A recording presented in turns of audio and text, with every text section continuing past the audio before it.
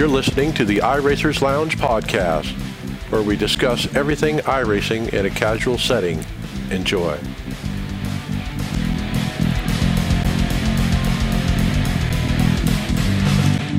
Welcome to the iRacers Lounge. I'm your host, Mike Ellis. iRacers Lounge is a podcast for the iRacer, where we talk all things iRacing in a casual setting. Joining me are the usual characters, David Hall. There you go. All right, Brian McCubbin. Hey everybody, how's it going? Great, and Brad Wren. Hey everyone. And welcome back, John Curley. Hey, our racers. Good to see you. Good to hear from you. On the show today, we'll be recapping the highly successful Daytona 24 Hours and how the Tifosi teams fared. We have the final iRacing 2024 Coke Series lineup and sponsors, and we get a glance at what the range setup could look like. That's right, Mike. And as you join us at iRacersLounge.com and select show notes, you'll be able to see all these great stories and products we'll be discussing in today's show. So log in to iRacersLounge.com, select show notes, and we'll see you there.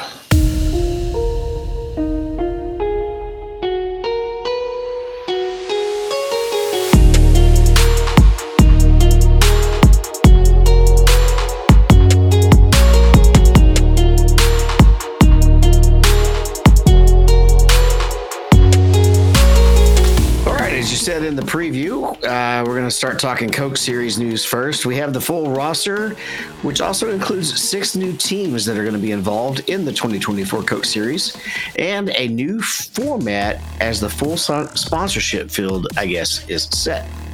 Yeah, it's so hard to keep track of, and so I didn't, but they're on enascar.com where they went over all the different changes.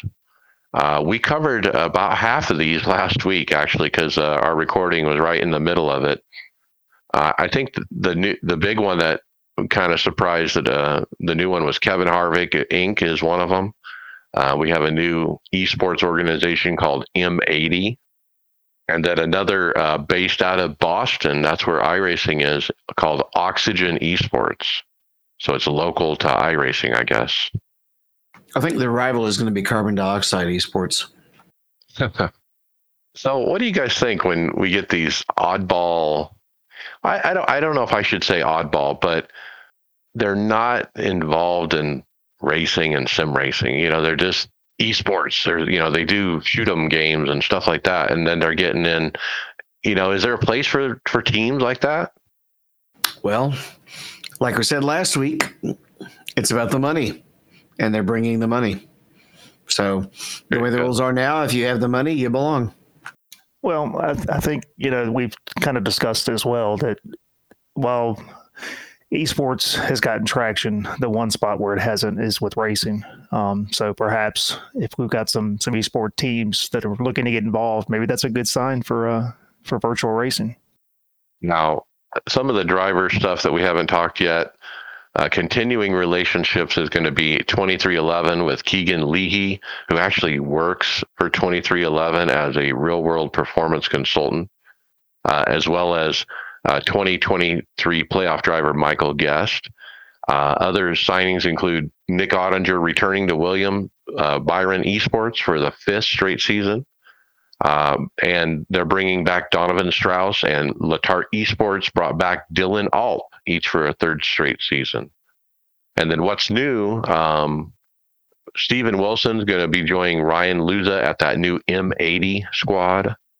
And then we already talked about Spire Motorsports taking Casey Kerwin, Malik Ray right off at the beginning of the draft.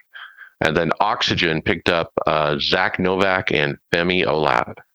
The other announcements, Garrett Lowe, Jordy Lopez were the BS competition. Kevin Harvick was Matt Busa and Jimmy Mullis. And this is the year that they're incorporating the stage points for the season, right? Of different parts of the season. That does come into season stages. Right? Yeah. Yep. That'll be neat. Because remember last year, we talked about when you'd win the first or second race, and they were talking about, oh, well, now you can prepare for the playoffs. You can just coast, you know. You can work on Homestead. Well, that's not the case now. Now you got a more close focus, because you want to get those stage points that are happening, every few races. And that previous statement's not entirely true because you still had to stay in the top 20. True. 3 drivers returned to the series after missing out in 2023. That's Ray Alfala. He's going to be with E-Racer. And then Briar LaPrade and Taylor Hurst are driving Junior Motorsports and Team Dillon Esports, respectively. And then Team Dillon taking on a rookie, Jonathan Delaney. And so I asked the new guy who works at iRacing, Malillo, did anyone in the top 20 of Contender not make the cut? And he said, no, the top 21 did make the cut. So remember, we were concerned about you could get bypassed if you didn't have money or whatever. Well, that didn't happen, at least this year. That's because that rule does not go into effect until next year. That rule does not. Oh, yeah, good point. I wonder how much Kevin Harvick's involvement has something to do with his son. You think that was a factor in Kevin getting into iRacing? Well, I watched the final last year, and one of the things he talked about quite a bit was his involvement with Keelan in iRacing. And I can't exactly remember who. He had somebody that was actually coaching Keelan, one of the coach drivers. I don't remember who it was, though. So my guess would be yes. My guess is Josh needs something to do, a mother function. His name, Josh Williams, is that his name? I don't know. He's Kevin Harvick's shadow, right? He shadowed him for the last 20 years, and so now he has nothing to do. So, well, as the season unfolds, we will keep you up to date. Let's roll on to the next thing. We got a virtual tie. And I don't know if it actually is a tie because they still had to have one person be P1 and P2, I believe, right? But Area Racing posted a video of a finish that they had down to the thousandth of a second as .000. Don, I think you and I were talking about this, that maybe it's got additional decimal points in the timing and scoring, the actual iRacing timing and scoring that you don't see in Sim. Yeah, it doesn't make sense to have all those digits. Go ahead. Sorry, John. No, go ahead. Yeah, it doesn't make sense to have 6 digits after the 0.0. So yeah, I think you're probably right. It probably does extrapolate it to more than 3 decimal points. So yeah, so that's how they determine the winner, I would think. I wonder how far it goes, because technically it could go, another 2 zeros really before they get a winner. Who knows? Well, yeah, the further you go, the more memory it takes. Right? Every digit is that much more RAM you have to take for all the timing. Is it still possible physically, though, to have a tie, even if the digits go down to 8 decimal points? I mean, there's got to be some circumstance somewhere, because look at how many billions of laps we're running. It's like that old adage of you put 50 monkeys in a room with some typewriters and they'll write a novel eventually, or something like that.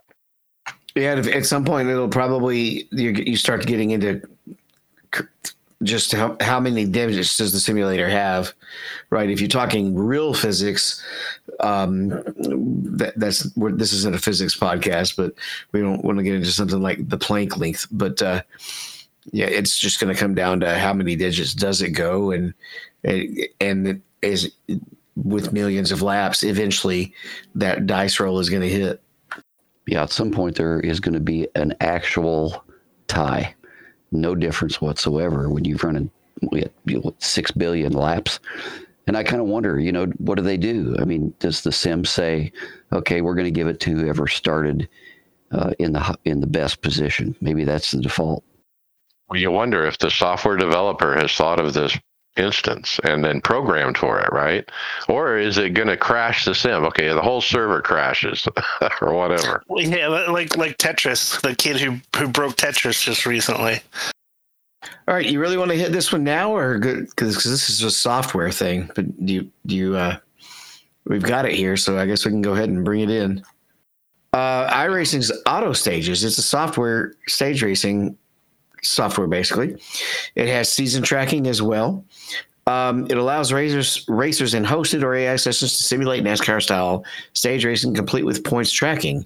You'll be able to toggle the options for your race experience, including 2 to 3 or 4 stage racing, custom stage links, and whether or not to throw stage break cautions. And he's got an example of the beta UI, and in that forum post, it just says coming soon. So I guess it's not completely done yet. Pretty neat for a league, though. If you're a league host of a league and or trying to put up an event that has stages, this is cool. Well, if it's keeping track of points, I imagine it works throughout the course of a season. So, yeah. So, I mean, I don't know if it'd be great for a league or AI race that's like 30%, as far as distance. You'd have to be at least 50 to do one stage, I would think. Well, way back in the day when, NR 2003, running leagues, there was software we used to use to keep track of points to where you didn't have to do it manually. So you could basically import results and all that stuff. So it seems to be kind of similar to that. I think from a hosted side, it would be interesting to be able to do stages. If we're going to simulate NASCAR racing, all 3 divisions have stages. So it's something I still think we need on the sim side, whether it's NIS or something. I think it's something that we do need.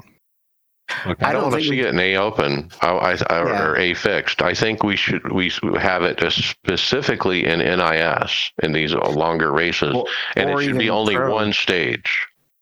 Yeah, or even up at the pro level, because the races are just too much shorter, for one, and there's too many more cautions for the most part, except for maybe the truck series. The truck series is a wreck fest, right? But do you really want stage breaks when you already have 25 cautions in a half-length Martinsville race? Yeah, that's a good point. But, what do we replicate all, like to Brad's point, we replicate all this other stuff with NASCAR. Why not this too? We have lucky dogs. We have waiver rounds.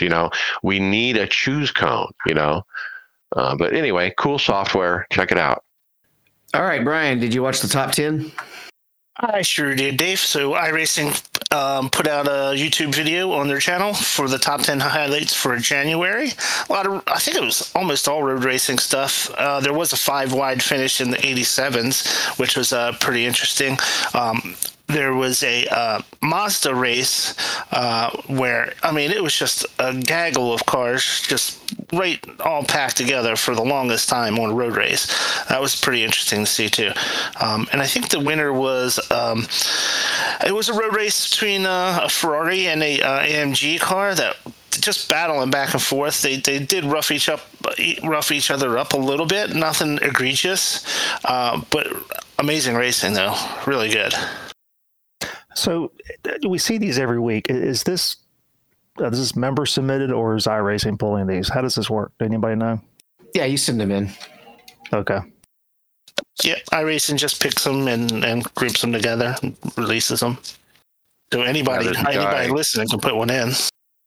Yeah, you email them, I think, to Alex Horn at iRacing, basically, and he's the one who does the videos. I think I sent mine directly to Greg West one time, the one where I drove into the pylon basically at Pocono, and they didn't do the not top 10. They just immediately tweeted it. To the Mazdas doing road courses. It looks so awesome. It's pack racing, but it's on a road course, and then they were doing this for real today at Daytona. iRacing actually retweeted the IMSA tweet about the live video, or I think it was at racer.com was doing live video on YouTube of that race. And I watched a portion of it. It was quite entertained. It is, it's great racing. So, you can usually pick that up free, either through Racer TV or YouTube, but that is some phenomenal racing. If you want to see some good pack racing on road courses, the MX-5 series is incredible. And don't we have a special event with the MX-5s at an oval or Martinsville? Martinsville. Yeah. Maybe I need to get involved in that one this time. All right, John, do you ever play 52 card pickup? Pile up? Every time I get in Draft Master, I play this. This is a cool video. So it says 52 car pileup. I don't know that it was actually 52 cars, but it was the big one at Talladega. Shows a video of cars, a lot of cars. I mean, it was just a huge pileup. Reminds me of Draft Master. It does. And I think that's exactly why I didn't participate this week in Draft Master, is I didn't want to lose all my I rating before division is set. So I've been sitting this week out. Well, I should have. I got caught up in 3 wrecks that I had nothing to do with. So yeah, that was a good move on your part. It's a massive pileup, though. I don't think I've seen a bigger wreck on an oval like that. That's just so much smoke and cars and carnage. It's pretty cool. So, Brad, what's the last movie you streamed or went and watched? So the Sim Racer is a feature film set in the world of sim racing. It's now available to watch on Tubi. So I think this came out last year, and I don't remember what it was on. It was maybe it was Amazon or something, but you had to pay for it. So I haven't had a chance to watch this. I think I remember seeing the preview. I think it's a struggling racer who does sim racing or something. But yes, apparently you can watch it on Tubi now, so I'll have to watch it. Tubi. I don't know if I have Tubi, but I'll have to look for that. I think it's free, isn't it? I think you can sign up for Tubi for nothing. So we did stories about this show and the movie premiere and stuff like that back in last summer or whenever it was. So pretty cool that you can get it now if you haven't caught it. It was not definitely in wide release. Well, that's a shame. It didn't make wide release. I think I'll try to watch this, and now that I know I can find it. What about that Gran Turismo? I actually watched that recently. That's another kind of sim racer movie, but that one was more of a wide release. Yeah, I think it's come out to either Netflix or Amazon or Peacock or one of them, so it's on the bucket list to watch. So was it any good, Mike? Yeah, I mean, I was entertained. It wasn't, it's different, but I was entertained. If you like racing, you'll like it. All right. Well, it's time to talk 24 Daytona, right? We have a whole series of quick hits we're going to hit. And the first one starts with the 24 Up in Smoke. And it's a tweet from Presley Sora, how they made it 22 hours with no damage, running second to fourth the entire race. And with no warning, the motor just exploded. Well, this is a little odd. I mean, no damage, and they're on the course when it explodes, and no indication that they misshifted or something. So yeah, is this a glitch? Is this one of those random things they programmed to happen to 1 out of 18,000 people? Well, so Mike, you and David both ran the Cadillac. I mean, is there settings that you can do, cover up grills or stuff like that would have maybe led to this? No, and you don't really, just don't really see this unless you take damage or you leave the car sitting idle for too long for any reason. All right. The only other thing that can harm the car is floor damage. They might have had floor damage and not known about it. But that usually affects aero. That doesn't usually affect the engine. You wonder if they never wrecked, but maybe they got the turtles, a bunch of times. But there's not really turtles at Daytona. Even the bus stop, it's pretty smooth. Yeah, good point. Well, that is very strange. What about Tony and Matt? Yeah, this one's pretty cool. We got a video of Matt Malone talking about his 24 at Tony Kanaan's house in Tony's sim garage he has. And so there was another guy named Quirkitized, I guess, is a streamer. He was there as well. And the three of them, they just basically took turns racing. Tony actually got wrecked from behind, and a separate clip I saw he posted. He was not a happy camper, but I think they finished sixth in their race. Yeah, this video kind of picks up, I think, the last hour of the race, and I guess Tony was the one that was finishing the stint. So it's pretty neat to see. Again, Tony Kanaan, I think, just a great ambassador for the sport. And what a neat idea to bring everybody in for the race. You bring your buddies in, you have enough sims. Everyone has their own. You're not even sharing a sim, because when you share a sim, you had the problem with, well, you got to get out of the server, you got to sign out of iRacing, you got to sign into iRacing as the other driver and relaunch. You waste all this time. Well, with multiple servers or sims, they don't have to do that. It's also good to see one of the retired drivers really actively involved in getting to keep racing when he's out of the real car. Along those notes, Max Verstappen, our world champion, he won his class in GTT division with Team Redline. Yep, pretty dominant performance, I believe. Yeah, there is a YouTube video of Max's last stint in the race. So if you wanted to watch his last stint, that's available. So I saw somebody else, either Reddit or whatever. F1 world champion probably could have picked up the phone and actually gone and done the actual Daytona race, but yet chooses to do it virtually. What do you think? Well, it's not till next weekend. More important to him.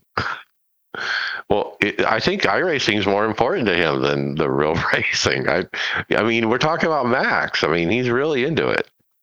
So the other thing that came out was everyone's watching Max and his team. And during their race, their strategy consisted of pushing or drafting on the straights of Daytona. And, so there was a discussion had about it. What do you guys think about the constant pushing? I looked through the comments, what people said, and most people said it's brilliant. It's brilliant because it's really hard to do, for one, to push like that down that straight and not wreck lap after lap after lap after lap. No, I mean, I can tell you right now, I mean, had we had another teammate in a GT3 in our split, we'd try to figure out something. Well, I mean, there's nothing wrong with that. You have to both have the same pace everywhere else on the track, or you're just going to get separated. That's true. But yeah, I mean, I don't have an issue with that. I think probably the only reason that people have an issue is because it's Max.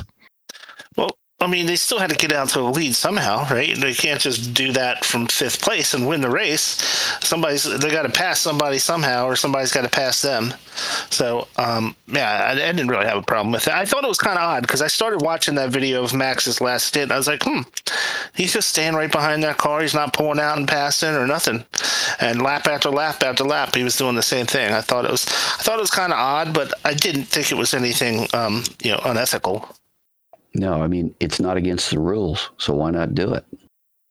About the only challenge is they need to be a little bit deferent to passing faster class cars, because it's a little bit more complicated when you come upon two cars than one car setting up passes in traffic. So I presented in the chat, is this something that we need to consider, trying to get two team cars in the same split so we can do the same thing? I mean, I think that's almost impossible to try to get two team cars in the same split. Yeah, with all those splits, that's really tough. And different drivers on your team, that would be really tricky. So what did I say the number one thing was going to affect your finish position for especially in our splits? Lincoln. Huh? Lincoln. Yeah, garage time. What? That's going to count more than drafting. I mean, the guys who won our race were 3 seconds a lap faster than us. Okay, drafting is not going to mean shit. So I'm assuming the LMP cars don't draft quite as well as the GTs. Well, you definitely can't push. Right. There's some draft there. I mean, it gives you at the end of the straight maybe an extra 6 or 7 mile an hour.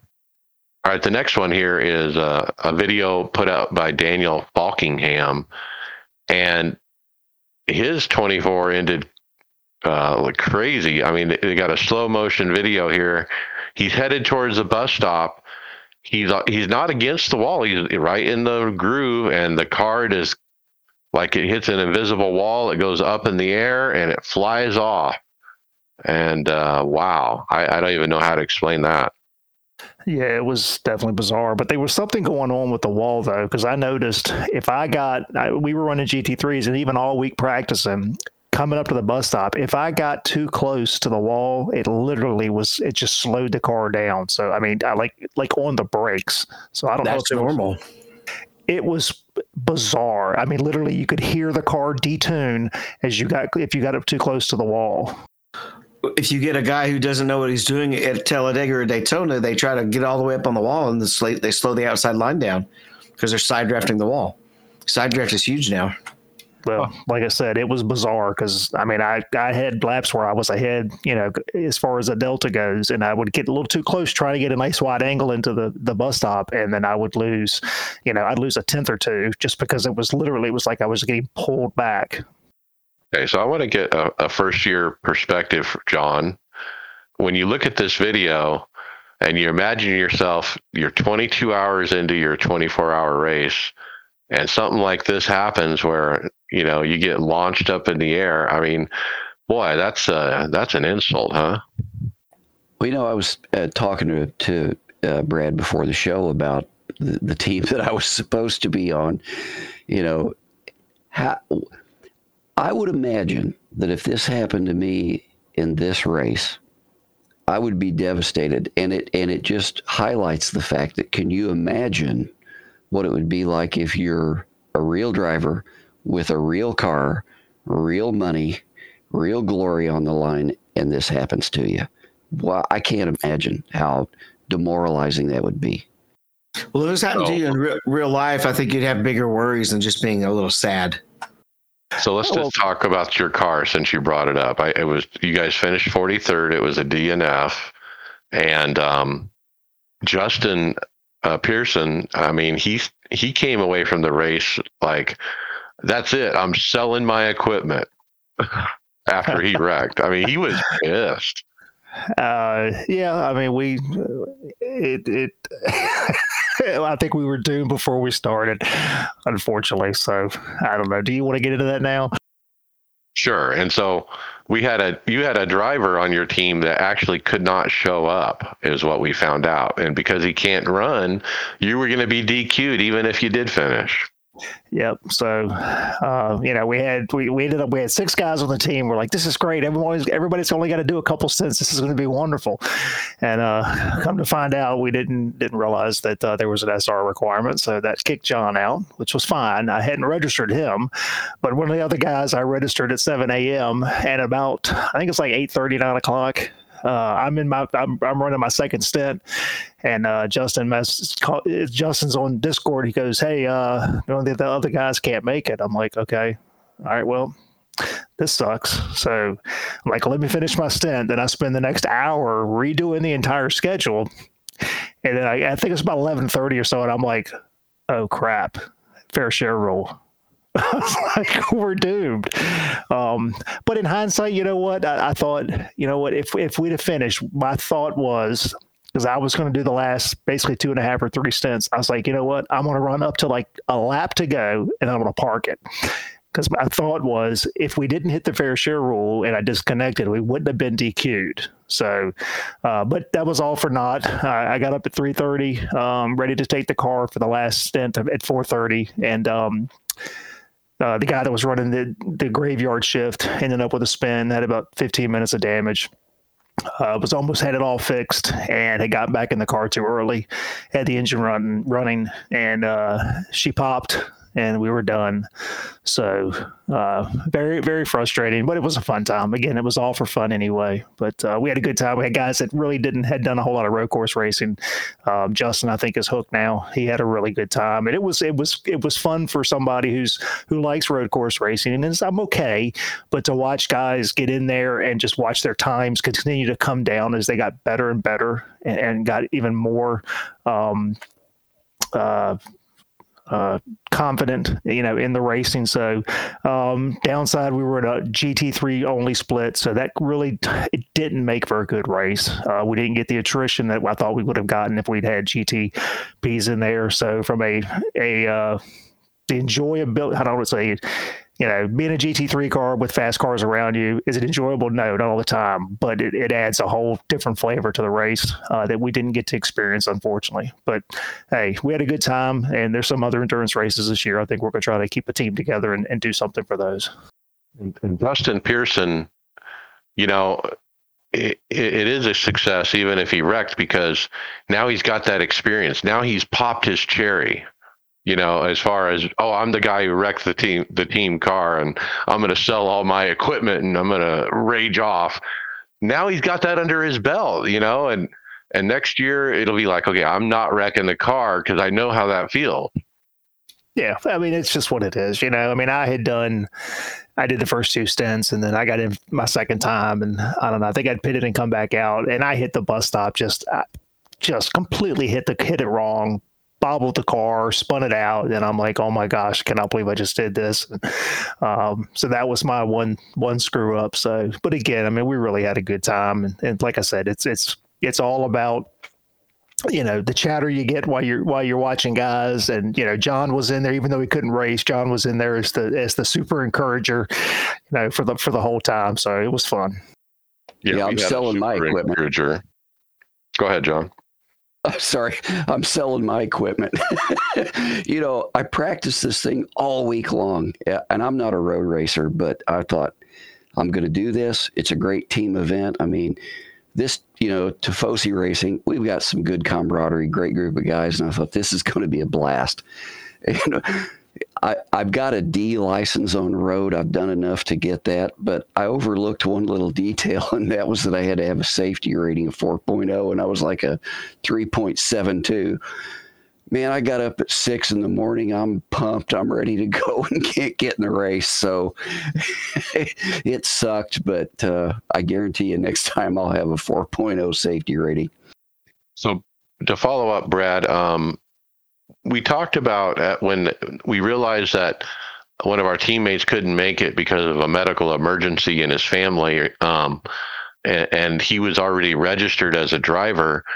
I think somebody was like, email iRacing. Maybe they can, fix it somehow. Or does iRacing need to make any changes for these kind of situations, or it is what it is?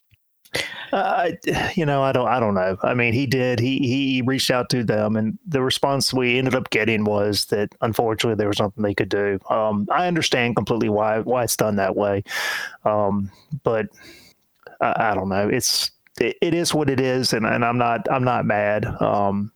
But again, if the option is there, it's too big of an exploit, I believe. But if you can prove that you have a medical situation, like, hey, here's a hospital bill, why not? Why not fix it? Yeah, I know. I just don't know. I guess what perhaps bothered me more than anything was, as big of an event this is, the response he gets back from reaching out is, our hours are Monday through Friday. We'll get back in contact with you on Monday. I was like, really? Okay. Well, they're all busy racing and making sure that the servers don't die. I'm probably mostly making sure the servers don't die. Now, moving on, the next one was people couldn't get into spot or crew for their friends, and that was a topic in the forums. And Bobby noticed this because he tried to spot for us. So what's the workaround there? You have to add him as a driver? You have to already be on that particular team as a driver. Whether or not you're registered, whether or not you're selected as a driver that's going to run in the race, you have to be on the team before registering for the special event. Yeah, I think that's kind of the way it's always been anyway. No, and in regular non-team races, if somebody's a trusted spotter, they can come in with into your account or like as a spotter or with the password. If you have a password set, they can jump in and actually help you like change your crew chief settings and stuff like that. But in this case, they have to be on the team. Yes, to be able to jump in there. Yeah. I think it's always been like that as far as team events, I believe. Then we got a recap tweet. Yeah, this one was how many, the big numbers, 18,575 total drivers, 4,055 teams, 95 splits, 2.8 million laps completed. 10.2 million miles, and then 82,856 total hours raced. So huge numbers. And that's the biggest sim race ever, 18,575 people. So the other day, Mike, if you remember, I shared in our chat group 2016, when we did the Daytona 24 back then. And the guys that have been around, people have been around long enough can remember those events were small, and how many of those got messed up with servers crashing and whatnot. I mean, look at where we've come, over the last 7 or 8 years to where 18,000 drivers, and I don't think there was hardly a hiccup at all. I mean, they posted it could take 10 minutes, I guess, for the session to launch. Mine launched just like it was a normal event. So it's just, I'd say hats off, bravo to iRacing. Yes, no issues. You're right. Back in the day, it used to be a regular occurrence with these big events and to have an issue of some kind. It went off flawless. Now, the big thing I talked about in the chat too was I was impressed with the amount of viewers. They had 1.8 million viewers watch across Twitch and YouTube. And then so I started looking, and the NASCAR average for 2023 is 2.8 million. So we got 1.8 when NASCAR race gets a 2.8. That's pretty darn good for a sim race. I mean, and that's probably a record as well. So did they broadcast the top split from each session? Yeah, it was I think so, but the live stream was pretty continuous. Was it? Okay. I was kind of curious, what that 1.8 million, as far as if that was just over the course of the weekend or if it was one event. That's what I wasn't very sure of. I think it's the whole thing, all four, across the whole weekend. Yeah. Is that stat specifically iRacing's broadcast or just any stream of the event for any driver?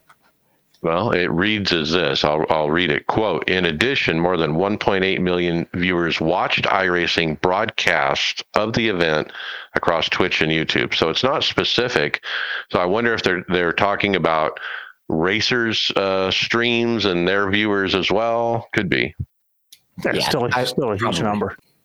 This next one, I really wish you had a different view of this clip, because this is insane. Where'd that come from? Listener Ryan Carlar submits a video clip of an LMP that is in the Daytona pits and just gets speared by a Rogue GT car. And I'm just trying to think, how does that GT end up coming in at that angle? Look at the very front of the clip. You'll see up on the oval, it hit the wall. Yep, I see now. Yep. It's not clear how he hit the wall from that angle, though. We need the clip to go back another 20 seconds, but... Yeah, because he's actually coming off of the infield, like maybe he clipped the grass or something. You're right. It almost looks like he lost control, come into the stripe. He ended up in the grass. He came back up on the oval, bounced off the wall, and came down across pit road and creamed these guys out. Or maybe he fell asleep. Now, when he T-boned that car on pit road, that car went into the air and cleared pit wall. It didn't even touch the pit wall, it looks like. Yeah, that car went straight to the infield care center. He got some air. Now, can you imagine getting taken out like that, John, you're 22 hours into a race. It's the middle of the night. You're tired. You're going down pit road. You're starting your last stint. And all of a sudden, you're in the infield care center. Well, I mean, can you imagine you're coming into your pit stall and you just go flying through the air, and you got to be thinking, whoa, what the hell just happened? I mean, these poor folks are done. You don't even see it coming. All right, this next one's not exactly true. No, it's not, Dave, but it's kind of true. So Matt Sherlock kind of won his split of the Daytona 24 all by himself. So he ran the entire 24 hours by himself and won his split, which is insane.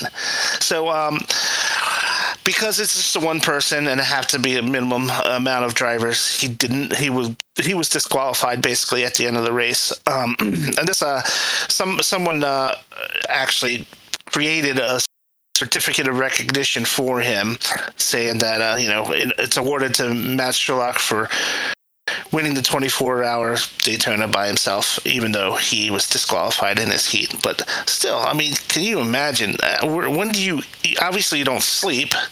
When do you eat, if you do? And when do you go to the bathroom? That's the worst part. Pit stops, you take a long pit stop. But, I mean, to win it, though, that's the thing. Apparently, he planned on having teammates, but his teammate couldn't make it. And so decided just to run it out anyway. Kind of like what Brad's team did. They knew that they were going to just get disqualified, but made the decision, we're here to race. We're going to just race it out anyway. And that's what he did. So, kudos to him. Even if he gets DQ'd, he freaking won it by himself. That's saying something.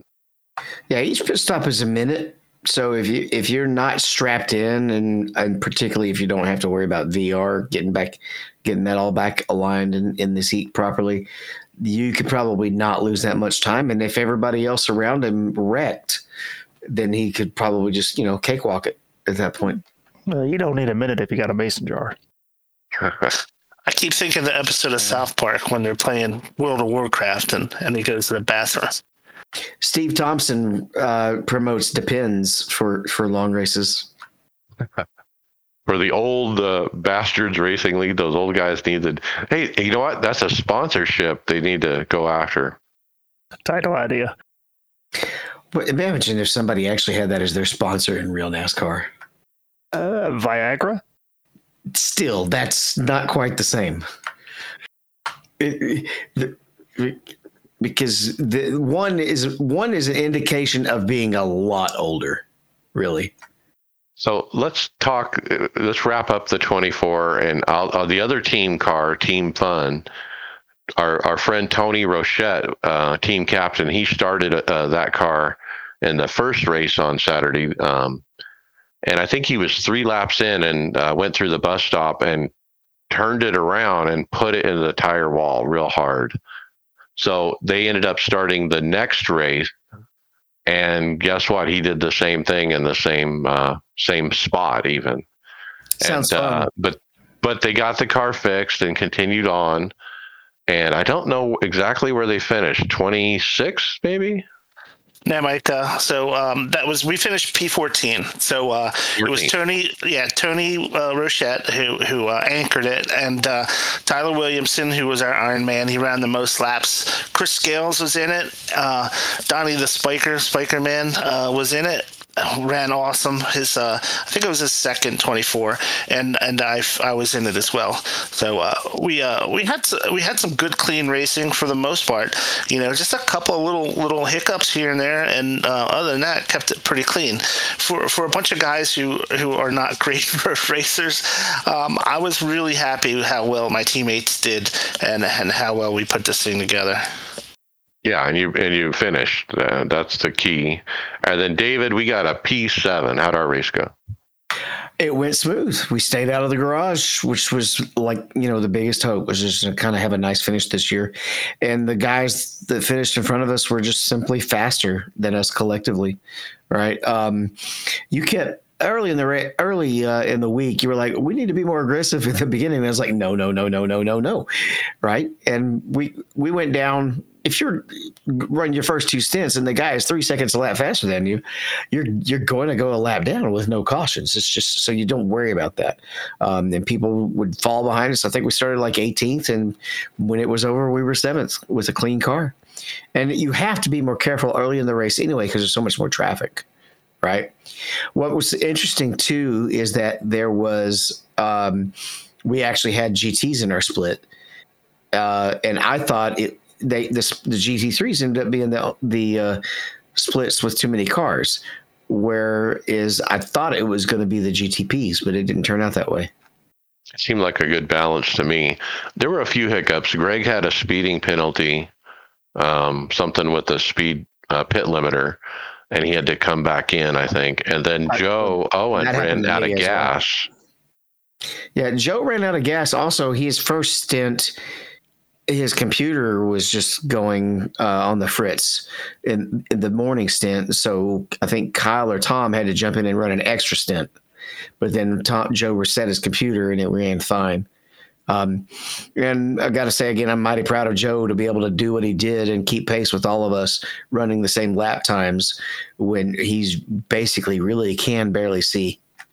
Yeah, in fact, here's an example of how his eyesight is. I mean, he would, when in that situation where he ran out of fuel, he could not look down and see how much there was. Like, he can't see that. He can see the road in front of him enough to drive, but he can't see the relative or any of the ancillary information that the rest of us enjoy.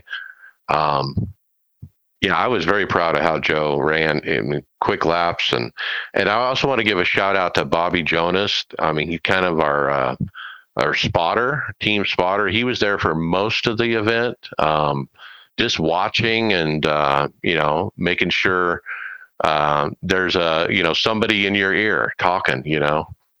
Yeah, he was kind of popping in and out of, I think, all three teams because he popped into ours a few times as well.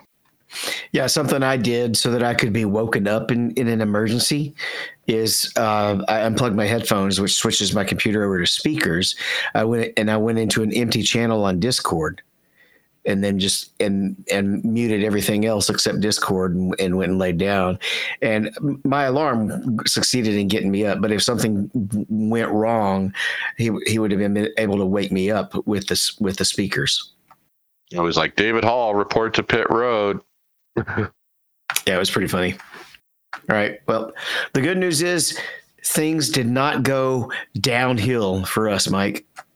Yeah, we got iRacing posted a video of what might be the fastest descent of Mount Washington ever in a Mercedes F1 car. And they went down the hill and he broke the 4-minute mark.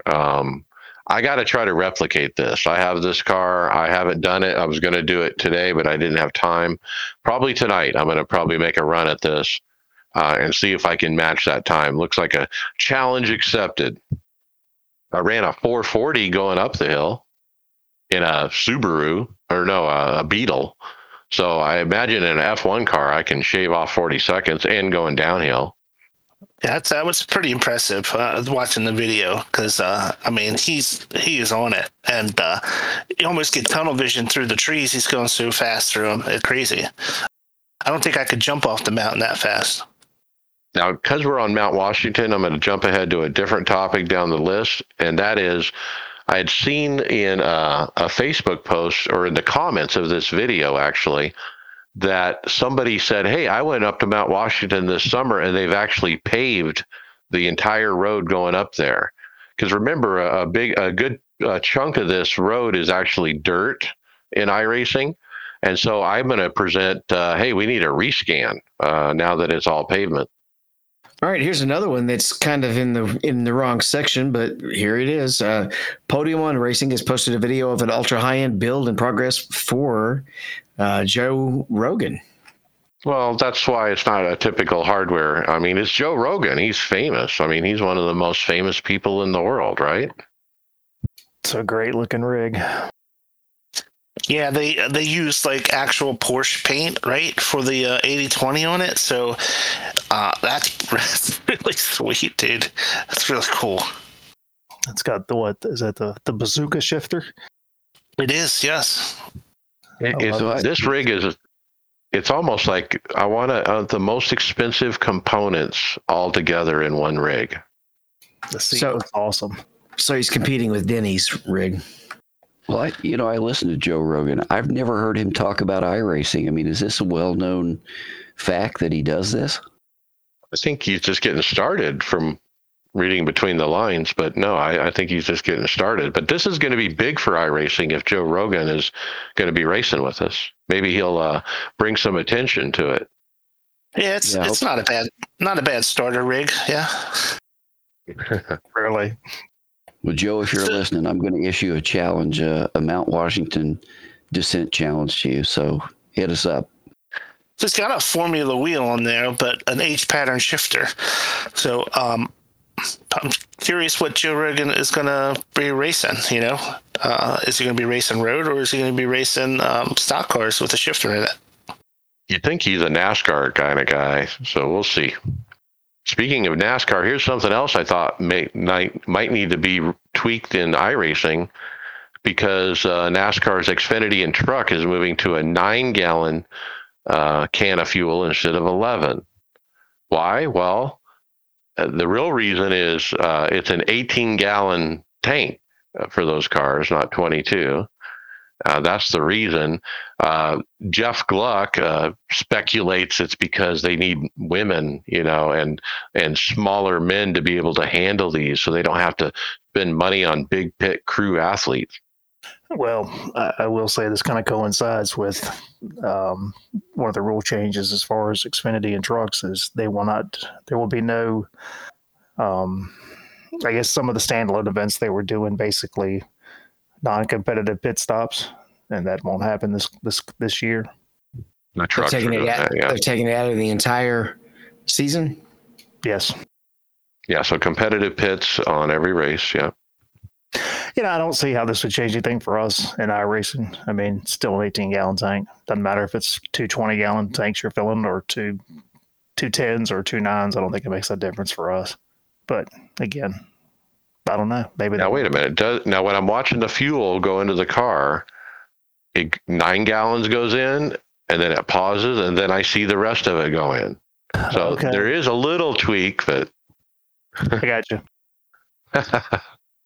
And then visually, what about the pit crew visually? Is there? Does he change cans? I don't even remember to look. I don't think he does. I don't think you can unless you're in VR. I guess you could turn around and watch. But if you were watching a replay of the crew on your own car, I guess that's my question. Does he grab 2 cans when he's filling the car? Does it show the full crew in replay? Yeah. Oh, I've never noticed. I don't know. We have so many yellows. Who would have to put 2 cans in? Well, that kind of leads to our next story. iRacing posted next-gen updates. We got the Ford and the Toyota, and the templates are out. Artwork and texture updates were in the patch that came out this week, and Bobby has been feverishly working on our cars, trying to wrap them up. I was surprised we got this early. I definitely figured it was going to be another week or so. The going theory, I think, from Bobby, it was that they just wanted to not drop it before the Daytona 24 was over. So it was probably ready to go even before. That Ford nose definitely looks different. Yeah, and I think Bobby said if you don't, redo your paints, it's going to be jacked up looking. Yeah, there's some differences. I mean, I used a Ford, and I ended up taking, my paint, my livery, and had to tweak a few things here or there, just a little bit. On the Ford, the rear windows are they're flipped on the template from the previous one. Few issues on the nose, but it wasn't a whole lot of adjustments to do, so it wasn't too bad. All right, let's talk World of Outlaws. Yeah, so we're into the next to last penultimate round of the World of Outlaws, Week 9. They were at Eldora Speedway, the house that Earl built and Tony Stewart now owns. So we came into the race with Ryan Avila in the points lead with a 13-point lead over Aiden Forrester.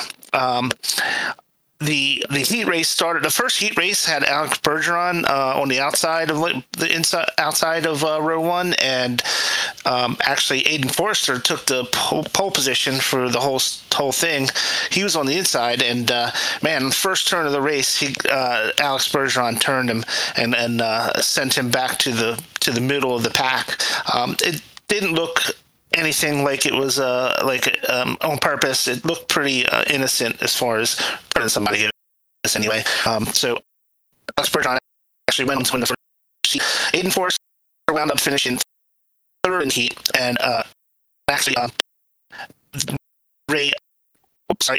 Ryan Avila was finished fourth in that heat. So going into the feature race, you had on the front row, you had Alex Bergeron on the front row. Next to him was Logan Rumsey, who's actually third in points, and then way back in ninth place was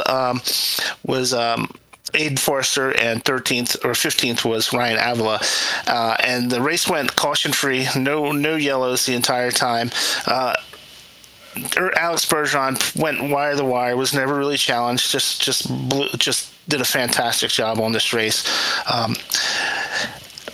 Ryan Avila did not do well. He stayed in the middle of the pack, so he opened up some points, point possibility to gain some points, and sure enough, Aiden Forrester took advantage of it. He drove from the middle of the pack all the way up to finish in P3. So with that position, he actually takes over the lead in the series with one race to go. So Aiden Forrester has now a 21-point lead over Ryan Avila going into the last race. With Alex Bergeron's win, he took over third place from Logan Rumsey, who started in second and fell all the way back to next to last. So he had a terrible race, unfortunately for him.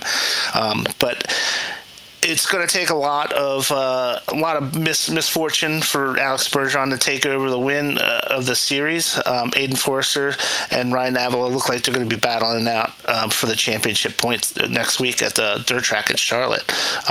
But this was Alex Bergeron's fifth win out of 9 races, so he's won over half of the races this year. So it's really had an excellent year, except for one race, which he didn't make the feature, and that totally killed him in points.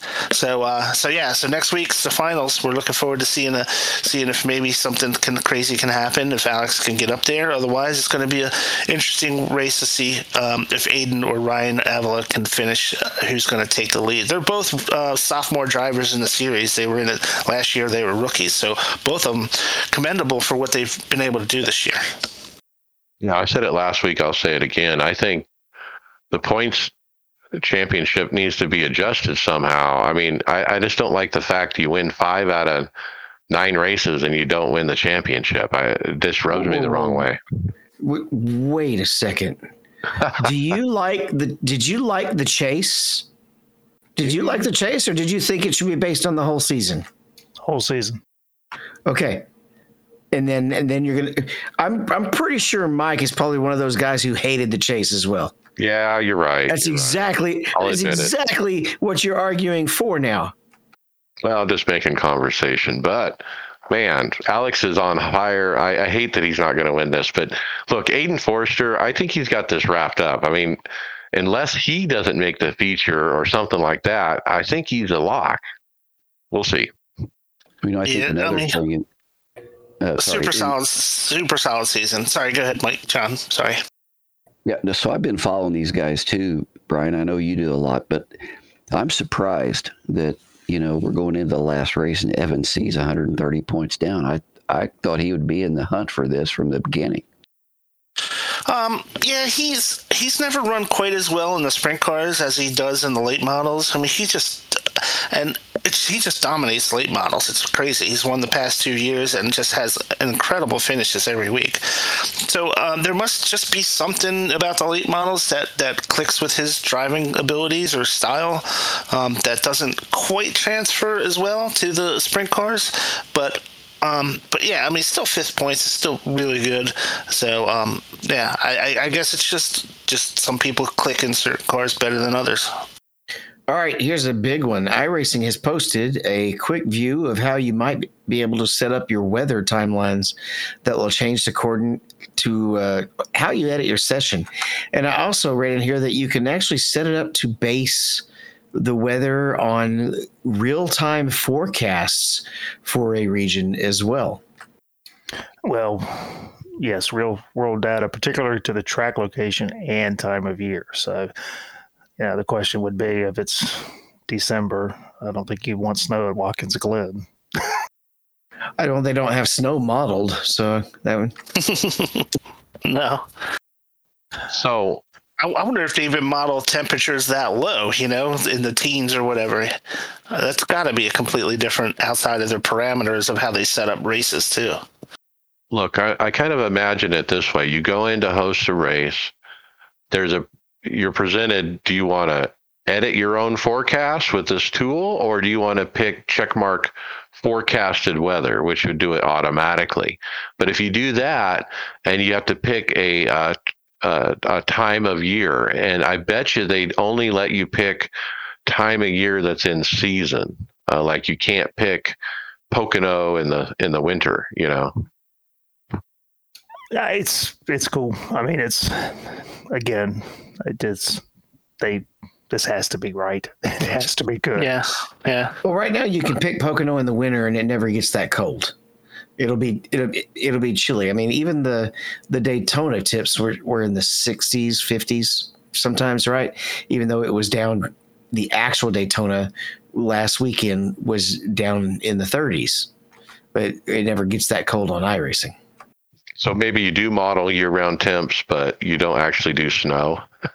In other words, They probably have a lower end cap, a floor, so to speak, on the temperature. pretty cool. I don't know. It just tells me that we must be getting closer. All right, Michael Poole is angry, or he's at least like, "Hey, bros, guys, where's the vet?" Now, what's funny is we got an update on this today. I found somebody who commented on social media who said he was at the race in Daytona, and he saw iRacing staff scanning these cars in the garage like yesterday. I hope so. I think Tom was chewing at the bit to get in this car. Yeah, the Corvette looks awesome. I think it's a great looking car. Mustang.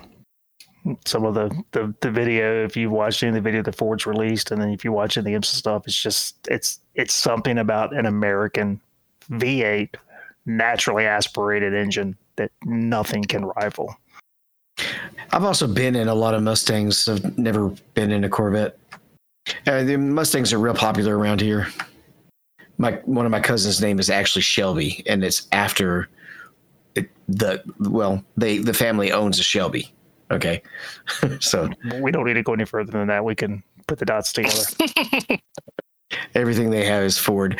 All right, well, that's that, and it's not in the current patch notes, but there was a patch just the other day, right? Season 1, patch 4.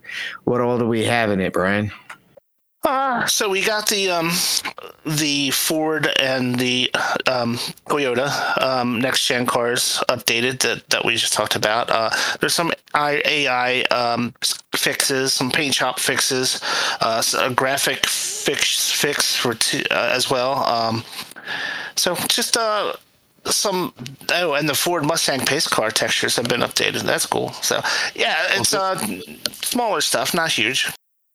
It's really about the next gen cars being released, the updated artwork for those. Okay. And they did fix the AI GT3 driving. Remember, we reported a couple of weeks in a row that they were side dooring us in practice, the AI. Guess what? Looks like they may have updated the AI for those cars. And this is interesting based on what we were just talking about a second ago. On the tracks, it says Atlanta Motor Speedway fixed an issue where the track was closed for some time during the winter, when in reality it hosts events all year long. So I maybe it's just because I've never hosted a race at a northern track. Apparently, there are certain windows for certain tracks that you can't host certain dates on the weather generator. But you got Atlanta and these tracks in the south. Yeah, they're year round. So. All right, Mike, we got more iRacing stats. Yeah, I found a new stat page. It's pretty freaking cool. json.racing/IRS is the name of it. But he's got general stats where he shows how many starts per week over the last 12 months. And it's a very interesting graph. And I wonder if you guys can pick up on the dips. You see the big dip in participation like 4 times a year. Oh, guess what? That's week 13, right? That's week 13 where you see the dip. But the highest amount for the year was right at Christmas week, it looks like, right below 300,000. Wow. Well, I would expect the dips at week 13. I don't mess with anything during week 13. There's starts by hour of the day. It looks like the busiest time in iRacing is 12 o'clock noon. And then they have how many starts per week? I think the best day is Saturday.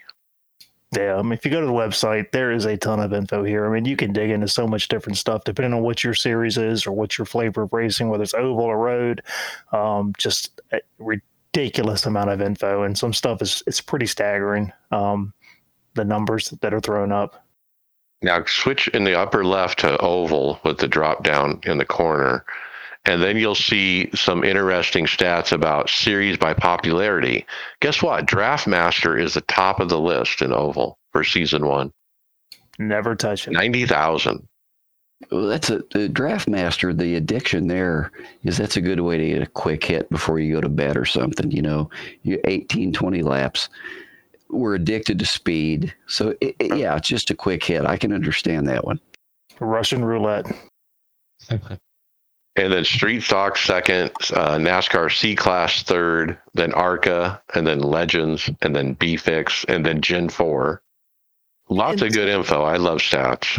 Yeah, it's good. And I'm not surprised that most of your highest ones are going to be your rookie or your entry level where everybody's coming in. So I will be curious to see, how NIS and some of those rank in this as the season goes on. Yeah, definitely bookmark this one for the future. All right. One of the easiest ways to lose a bunch of subscribers on YouTube is to get your channel hacked. And we have a tweet from Dave Cam because that happened to him. And I guess what these hackers will do is they'll just come in and unsubscribe everybody on you to kind of remove all your videos, delete them. Yeah, there's a lot of things they can do. But what a nightmare for a sim YouTuber, to get hacked. And luckily, Dave Cam indicates he's got his channel back under his control, but he's got a mess to clean up. Well, I saw that he does have his channel back up. And actually about 7 or 8 hours ago, he posted a new video explaining what happened. So feel bad for him. Dave Cam is a great contributor to the sim racing community. Dave, sorry that happened to you. Glad to see you're back up. Just don't get what people get out of doing this stuff. I just never understand it. Me neither. Did they make any money off Dave Cam by doing it? Or, what was the motivation? What is the motivation? That's the thing.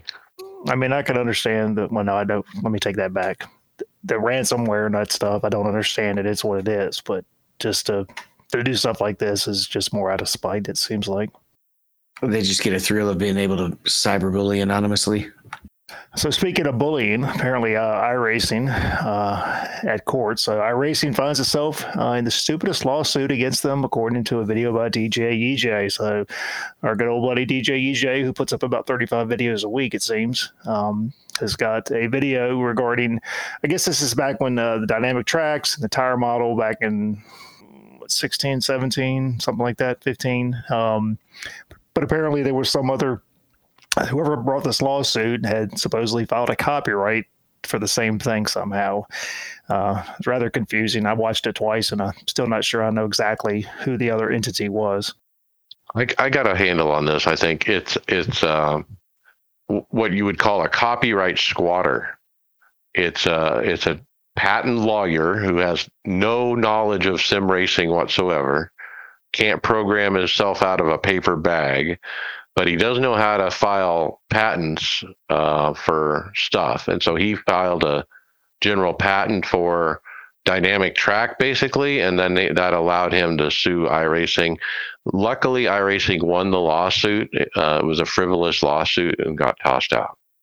Thinking back to when iRacing started and the Pappy and all that stuff, wasn't there a guy that was suing iRacing or something, Mike? Do you remember all that? Sounds familiar. I wish I could remember the guy's name. Well, a listener will know. Hit us up in the Discord. Tell us what we're missing here. All right, Brian, we got some information for Porsche Tag Heuer. Yeah, that's right. February 3rd. So it's coming up really soon. The 2024 Porsche Tag Heuer Esports Supercar Cup returns with new formats, $200,000 in prizes. So, they're racing again for the big money. I know we typically follow this throughout the season. But yeah, so it's started soon. So get ready to start watching this race. Yeah, the champ gets $50,000. New this year is a mid-season tournament in the fourth race at Watkins Glen. They're going to have an elimination style event with multiple heat races instead of one sprint. Meanwhile, the finale at Monza will feature a pair of main races, both equal distance, that will each award the same amount of points toward the championship. IndyCar did that one year, did they? Double points, double races, or? So is this an invite-only thing? You have to qualify. You have to qualify just like the Coke Series, basically. But they have a celebrity race that's a warm-up race to it? Yes, they do. They have a separate little, celebrity thing. It's called the All-Star Race, but yeah. Right. Cam was in that, so hopefully he can get in it again. The next one is kind of wish Bobby was around to comment on this, because he posted a picture of his son trying out some iRacing for the first time, right? Or probably not for the first time, but he actually is almost fitting in the ring now. We have a family that races together, and it's a tweet of 3 different kids racing in a home. They each have a separate rig in their home, and each in their room. And I can tell it's a French family based on the tweet. Yeah, this is pretty neat. I can remember when I was sim racing years ago before getting out, getting back in and all that. But all my previous stuff I gave to my son. So he wasn't on iRacing, but he was running NR 2003, but G25 and all that stuff. All my previous stuff he had, and it was fun to get him set up and to watch him race and stuff like that. So that's pretty neat. They started him young in this one. I think the little girl's probably not but about 5 years old. She was doing pretty good. I love the little mini cockpits for the kids. I mean, they're just like so cute and tiny. Yeah, I think we did a review of maybe some of those Conspit rigs for kids, and you can see them in action here. It's great for the family. Team Conti Sim Performance, connecting oval sim racers with some of the best who have competed at the highest level of eNASCAR competition. From our wide variety of setup offerings to our coaching services that help racers reach their fullest potential, TCSP is data-driven, people-focused, and ready to help you fight to the top of the iRacing Oval ladder. Check us out at www.teamconti.gg.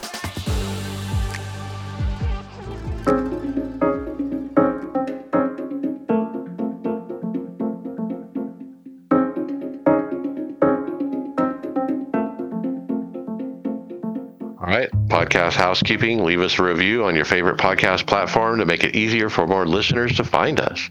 Mention the podcast to your fellow drivers so they don't miss out. We do appreciate it. Get involved in the Discord, where we talked this week about Track Racer putting out their own monitor. Get involved in the conversation before the podcast. Don't forget to go on our website, iRacersLounge.com, for the show notes. Literally look at what we're looking at while you listen. It's a visual experience. And we have merchandise, hats, shirt. Get your really good merch at iRacersLounge.shop. And we are in regular rotation at Performance Motorsports Network. Will this computer run iRacing? Not now. First in hardware, we have Lawrence de Sousa. That's the hardest name to pronounce, I swear. He reviews the SimMagic GT Neo Formula Wheel. And especially for the price, the tweet looks like he's pretty satisfied with it. Yeah, we've got 2 videos on this, and we've talked about this wheel a few times. It's on my bucket list. I've got the GT4 wheel they released. This one is just got a lot more stuff. So, continue to for $280. That's just a slam dunk. That's a good wheel, I think. And SimMagic and Moza both have some great value items. And then the second video was the guy Jardier, and man, he did a very long video, about 40 minutes, and he was very enthusiastic about this wheel. I mean, makes you want to buy it, actually. They just keep releasing stuff. I mean, every week it seems like either Instagram or something. There's something new coming from SimMagic. I've talked before. I've got their base, the Alpha. I think John's got the P1000 pedals. So again, for an upstart company, it's only a few years old. They just continue to put out good merchandise. It's got like a camouflage carbon fiber look, like a gray camo, as far on the front, which is a new, it's a different take. It's a nice look. I think it's like forged carbon or something. It's a little bit different. It's lighter. It's a little bit cheaper process as opposed to the traditional crosshatch carbon fiber. So I love the way it looks. Looks functional. The layout is good. The buttons are reachable. Everything that David likes. Dual paddles on the back. Cool. Great price. So, yeah, for the price, I mean, it's kind of unbeatable. Now, does this? I'm trying to remember. Can you mount this on bases other than SimMagic? Says right on the tweet, any wheelbase. Yes. So with this, they released the MagLink, which is the USB compatibility to where you can take and mount it to any base. It's like $20, but it gives full functionality to the wheel as opposed to having to run a USB cable. You mount the MagLink, and it's the one thing with SimMagic is it's a wireless, very similar to somebody else, and I can't think of who it is. It's got wireless connectivity for their wheels as well. So yeah, it can be used. And again, that's what they're doing. They're making I think you're going to start to see new wheels and stuff like that can be used really on any base. A good ecosystem, but if you can take an ecosystem and expand it a little bit, I think it's a bigger win. All right. Well, we're talking about good price range. What about Dan DiMaggio's first look at the Camus C5, John? Yeah. So Camus, and I know we've talked about this one before, but Camus has a direct drive system, which is a little different than others. And the cool thing about this one is the direct drive mechanism is built into the steering wheel itself. So, I mean, this is like iRacing on the go. You can take this thing with you anywhere you go, fit it in a bag, and you've got your direct drive wheel with you. And so, Dan DiMaggio says, is this the direction that direct drive is going to go? For an entry level, I think this is a good option. Comparable if you're looking at buying this versus a Elijah Tech, it's about the same. So I think for an entry level wheel, I think it's an interesting option. Yeah, for sure. Entry level, or if you're on the go, I live out of a suitcase, I race out of a hotel. It'd be perfect for that. All right, I got this one, discontinued graphics cards. NVIDIA has announced they're discontinuing the RTX 4080 and the RTX 4070 Ti. And I'm going to jump ahead to a story at the bottom of the script where they've announced the RTX 4080 Super for $1,000, available January 31st. And they've announced the RTX 4070 Ti Super. So it's the same cards, but they have the word Super after them. My understanding is they have more RAM, 16 versus 12. And from the article that we have lower in the script, the RTX 4080 Super is probably the card to get in 2024 if you're doing a build. Now, the 4070 Ti, I think, is about $300 cheaper. Yeah, I've got the 4070. It's the 12 megabit. What I built last year, it's been good. Again, I just couldn't justify spending another $400 or $500 to get up to 16 megabits. That I just couldn't do it. So the 4070 Ti Super might be the sweet spot where you're not spending $1,000 on a card, but you're willing to spend $700. And so I've been kind of dreaming about doing a build this year. I've had multiple computer problems. My hard drive is filling up, even though I don't have anything but iRacing on my computer. And so I'm kind of eyeballing a new computer build, and boy, I was kind of drooling over these cards. Well, one thing you might need those cards for is triples. And Carl Gosling is either explaining when or why you need triple screens. Well, the thumbnail on the actual screen says why. So the when part must be a typo in the script. So why do you need triples, Brian? Unless you love VR, which some of us do. Yeah, I love VR. I'm sticking with VR. But Carl, I mean, he's got triples. He's not talking 27-inch triples. He's got 50-inch screens or something like that. So it's huge. And if you can get screens this big for triples, you're going to have quite a immersive experience. But, he gives the same, he goes through the same things that we've talked about many times with triples, the side vision that you can see, how much better you get a read on the cars to your sides and when they're coming up on you. So so it's triples is definitely the way to go if you're doing anything but VR, for sure. So Mike, you're in the middle on those screens. I am. Those are 55s, I think. And in the middle of the video, he shows what it looks like from the car when it's just a single screen, how there's a lack of peripheral vision, and then he shows it on the big 55-inch triples, and you're like, wow, you can see everything. So it's a real visual look at, wow, what triples can do for you. I mean, John, you recently started with triples. What do you think? Yeah, so it's been a slow journey to get to those triples. I got the triples, but realized my video card wouldn't do it. So speaking of video cards a while ago, I just upgraded video cards so I could hook up 3 monitors. Had an issue with getting them lined up. I think I've got that worked out, so the triples will be up and running this weekend. But what Carl shows here is the reason you want them, and you guys that are running triples already know this, but you can see what's on your left, you can see what's on your right, and that gives you, I think, a competitive advantage, doesn't it? Yeah, absolutely. I know who's around me at all times. I think this is another good video. Like Mike mentioned, he turns the side monitors off, so you see what you've got. And as big as a 55-inch is, if you've got your FOV set up correctly, you still can't see anything.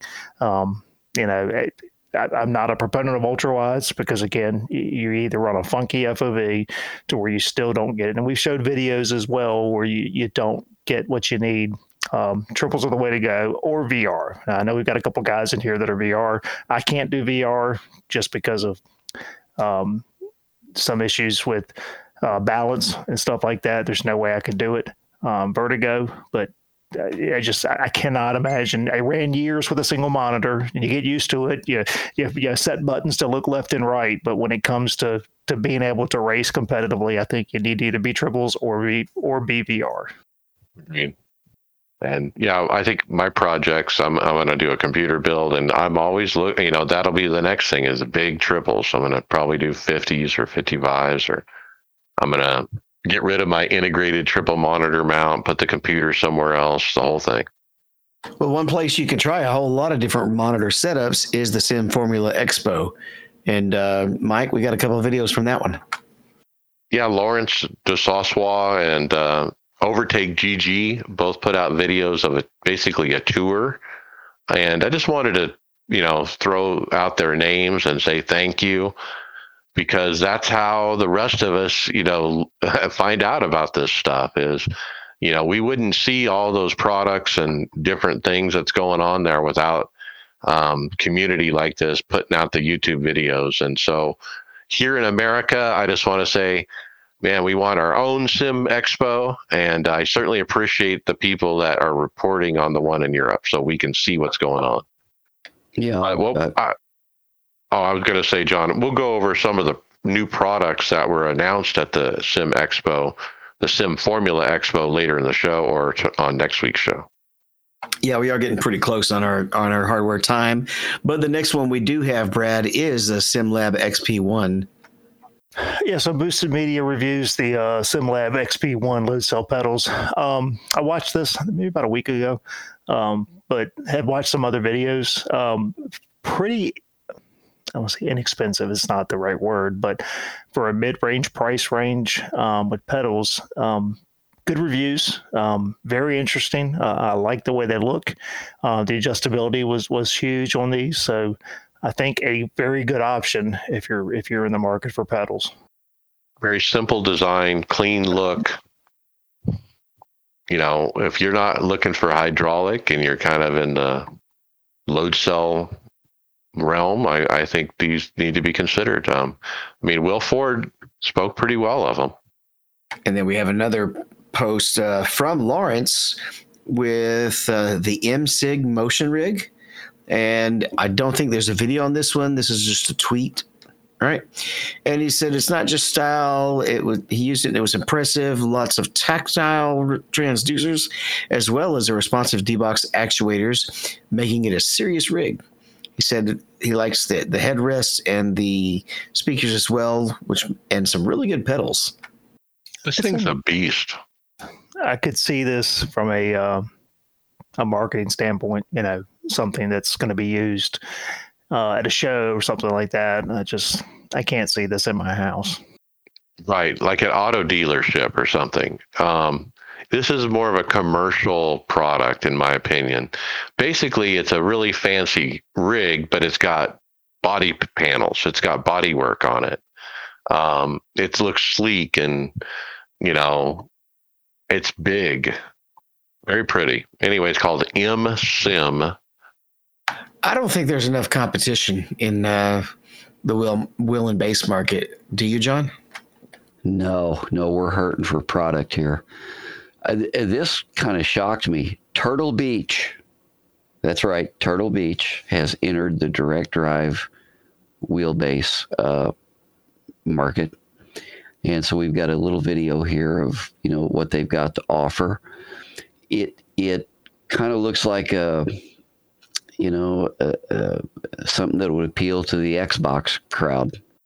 Yeah, I'm seeing Thrustmaster vibes with the design. It's desktop mounted, right? Yes.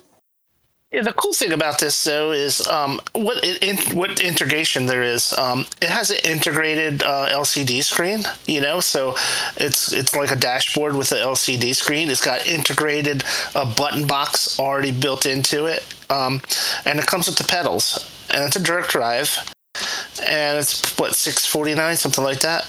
That's not bad if you're entry level type of stuff.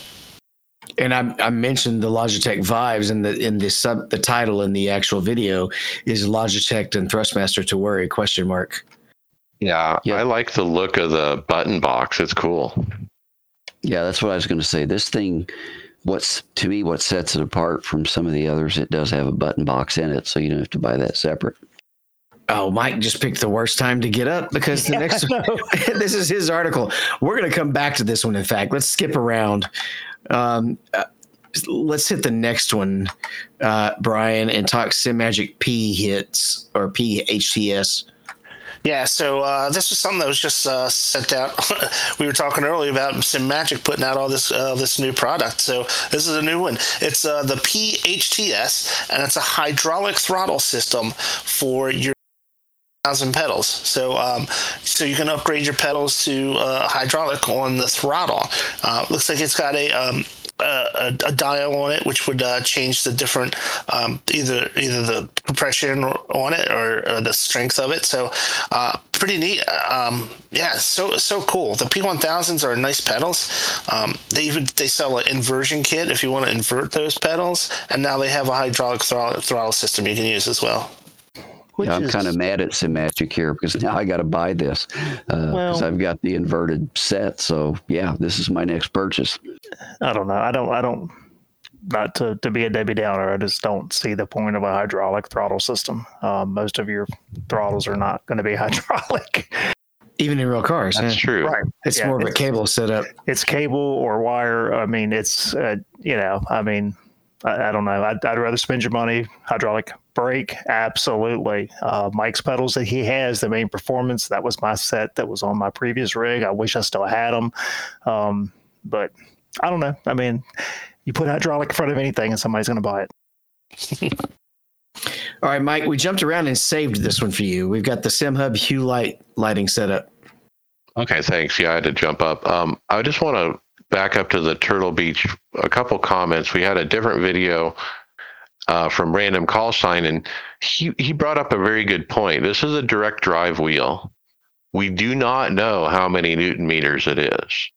Okay, they never have said once what it is. He's guessing it's 5 or 6, but the wheel base itself is this big plastic box that looks very much like the Thrustmaster wheel.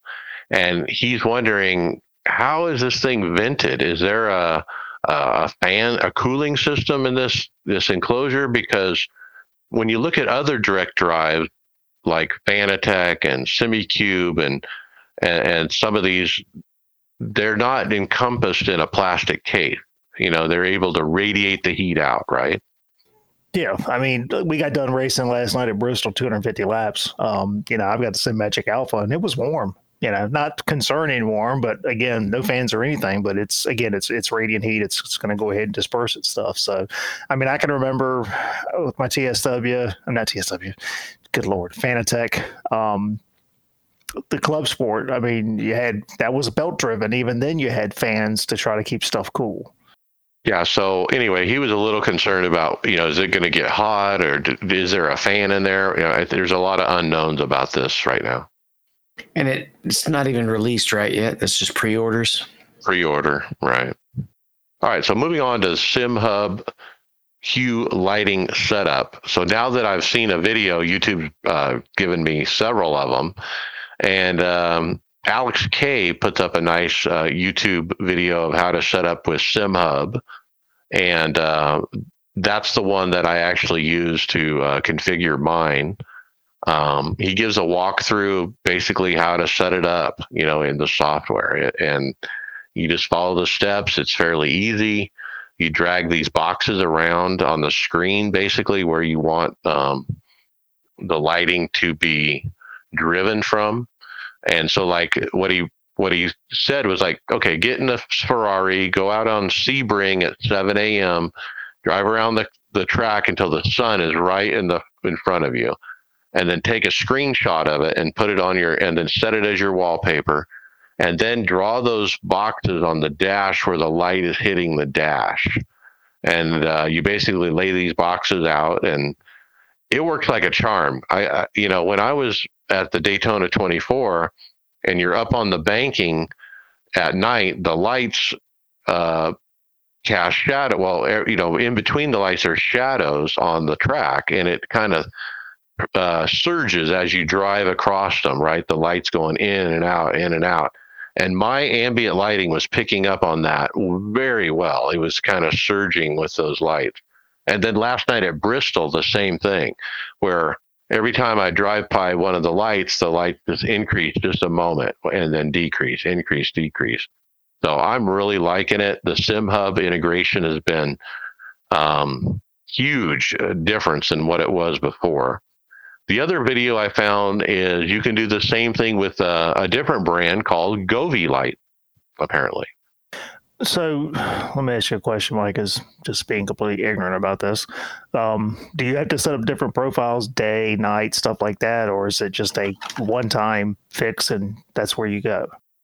I've just done one and it's been great. It worked at the 24, it worked at Bristol. So, but the beauty of SimHub is you can make different profiles. You can literally set up a different one for every car or track combination if you want, because it offers profiles. Now, if the Govee lights apparently is like an Amazon version of the Philips Hue, that's much cheaper, that you get on Amazon or something. And so you can get into an ambient lighting system for much cheaper than I did if you go with that other brand. Would you recommend that for VR users? Probably not. I remember running those little spotter lights a long time ago. And even that was kind of being that close, but in your peripheral vision, and it being just a tiny little dot was kind of almost uncomfortable. This is a little different. I think it's more like I said, ambient lighting. Because I have the entire room dark. the Philips Hue lights are the only lights projecting in the entire apartment, really. Besides the 4 screens, there's no other light. So it really does recreate what the track lighting currently is. If you're on triples, I just think it's a no-brainer to, it's a project to add, just like the wind sim and everything else I've done, butt kickers. Okay, well, let's wrap hardware for now and go ahead and move on to results. Mike, we had the Winter Series League. Yeah, I'll start off. I started dead last, finished P16. Pretty proud of that. That's not a bad finish for me in this league. I was planning on a one-stop strategy, but a caution came out. We could make it from there on fuel. Next run, I ran it until the tire gave out. Had to pit under green, but then a caution came out. Was able to take a wave around and get a lap back, but through attrition and whatnot, I worked my way up to P16. I'll take it. David, P5. Yeah, best finish in the league so far. This is one of my favorite tracks, and I run well here, especially if we can have a lot of green flag running. I take care of the tires for a good chunk, especially when I got to start towards the front because I was a lap down in it. Chandler basically lapped almost everybody in the field right at first, and I was like P10 running a lap down, but on that start, I started right behind him and stayed with him for literally half the run, and didn't get lapped again on that particular run. In fact, I ended up getting lucky dog. Love the track. I was in P6 towards the end in the lucky dog spot, and this league pays actually whoever finishes in the lucky dog spot a bonus. But a late caution comes out, and so I get my lucky dog and end up finishing on the lead lap, giving the prize to somebody else. But it gave me I ended up finishing P5 as a result. So best finish of the year, and for the first time, I actually decided to go ahead and look at the points, even though I didn't think I was doing great. And I'm pretty happy sitting P7 right now in this really tough league. And then Brad, P18.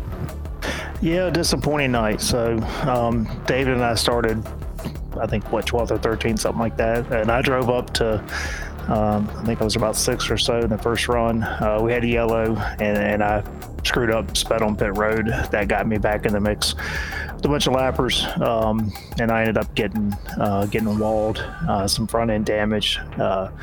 Should have probably come in earlier and pitted and didn't. Tried to run it out, but just had too much damage, was way off base. Got the damage fixed, came out P22, ended up unlapping myself by 2 laps, got back to 18th, but really disappointing night. Should have been a top 5. Just again, just screwed up and sped, and that's what got me. It was fun. They had a bounty out on Christian Challoner. Beat Christian without wrecking him, and you get an extra bonus. I'll go ahead and update you on what happened there. It looked like it was not going to happen again. There was one guy, James Lowry, was running well enough to beat him. In fact, was running first place for most of the race, and then he got a penalty for passing the pace car before entering pit lane because of the way the pit lane entry hits here. You can pass pit lane, so that put him behind all of us. Then Chandler looks like he's going to run away with it again, and that late caution, Chandler takes 4 tires, 2 other guys take 2 tires. Boom, somebody wins the bounty. Yeah, and that was fun to watch, kind of, and see how it played out. Daytona 24, I didn't talk about my stint, but David, you told me no incidents as I went into my stint. I think you had 79 when I got in the car. We get DQ'd at 100. I only got 2 incidents. I'm super proud of that. Super proud that I didn't wreck. Looking at my lap times, I was running pretty much the same lap times that the rest of the team was, pretty much. And so proud of my result anyway. And we finished with 90 incidents, I think. Yeah, the rest of us just had to take it a little bit easy. I might have been able to sort of try to keep up with the P6 guy. He was the only guy that we were anywhere close to, but I just couldn't. I had to give up just a little time in the bus stop. And whereas when I'm running a sprint race, I would always take 10X almost every sprint race in the bus stop, just because I can afford to. But we couldn't, and that affects how much time you can really push through that bus stop onto the front stretch. You can make up a ton of time in the bus stop. I mean, that's where that's my nemesis when it comes to Daytona, is to get to the bus stop. I ended up doing 2 stints in the car, and got really aggressive. John was in there watching some of it, so both times I got in the car, I think I was about 14th or 15th, and drove ourselves back up to the top 8 or top 9 both times, and just driving like a freaking madman. Was fun, just absolutely fun, just literally driving like a madman. But like we said earlier, unfortunately popped a motor, and it is what it is. Did y'all see the replay that I posted, or actually Bobby posted it for me, of that evasion when a guy wrecked out of turn 1? I was pretty proud of that one. There was a couple of good misses there. And that was I don't think that was reflex as much as more experience and that you get from iRacing with anticipating what's going to happen. I knew he was going to bounce off the wall before he had hit the wall, and was already steering off the track to evade it, and that was the only reason I dodged him. All right, let's update Justin Pearson, running for the championship in both fixed and open in Winter NIS. Placed P6 and P26. In the open series, I had a P9 and a P4. Just a steady week. The open race, I placed 9th. I set the fastest lap time of the race. I'd never done that before in any official race, and there were some studs in that race too.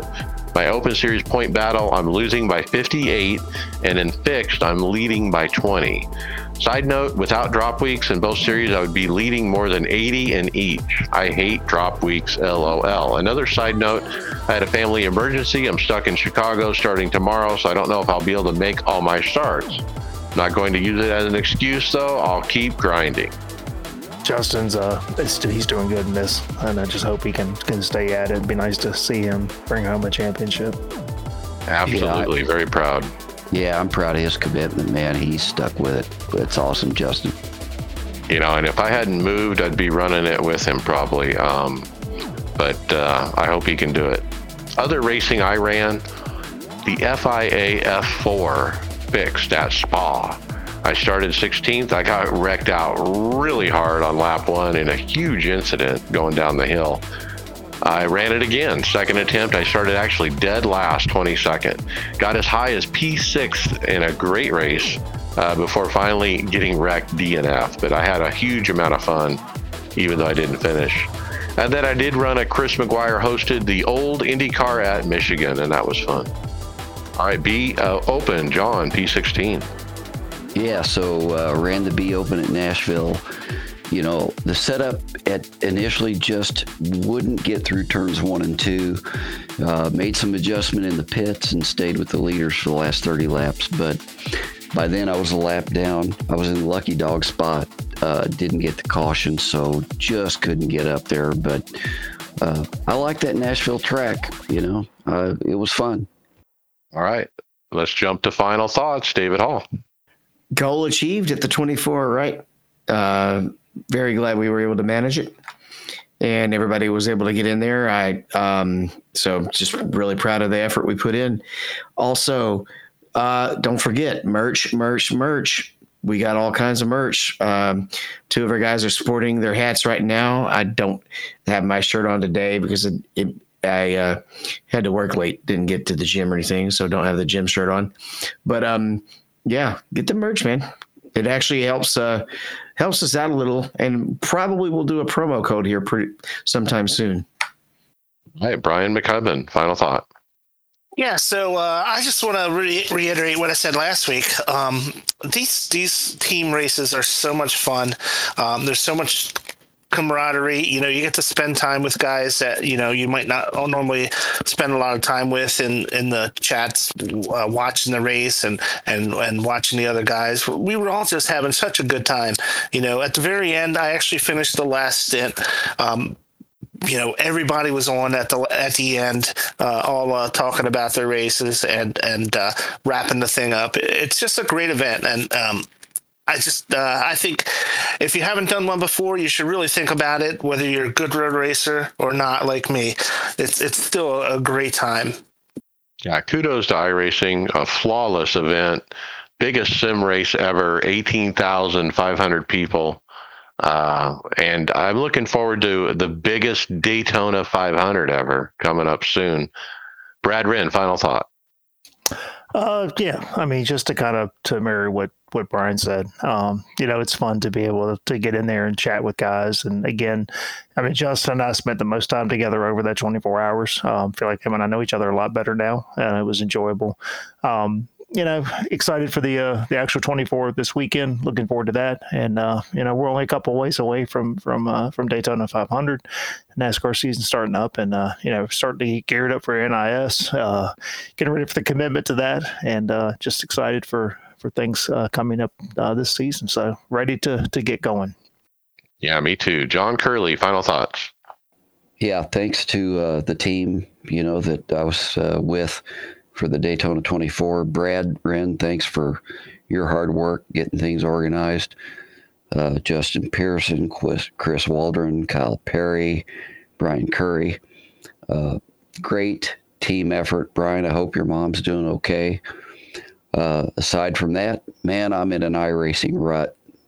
If it can go wrong, it's happened to me in the last week. Can't wait for the new season. Looking forward to Daytona 500. I'm holding my head up going forward. Right. Yeah. My final thoughts, as we wrap up the final or the off season here, I want to thank Mike Conti and his setup shop for sponsoring us over the off season. And with that being said, we're looking for a sponsor for the season, for the NASCAR season here at the iRacers Lounge. If you're listening and you can sponsor us, you're a sim racing equipment company of some kind, hit me up. Let's talk. Let's get you some exposure. We got a huge listener base, and we'd love to get involved with a new sponsor. So hit me up for that. Again, real proud of the Daytona 24 stuff. The whole team, specifically my captains, Brad and David and Tony, for stepping up and trying to herd cats is what I call it. But it's not an easy job being the team captain, to make the schedule, to deal with the punches as they come, and you guys did a great job. Other than that, we'll see you on the track. Later.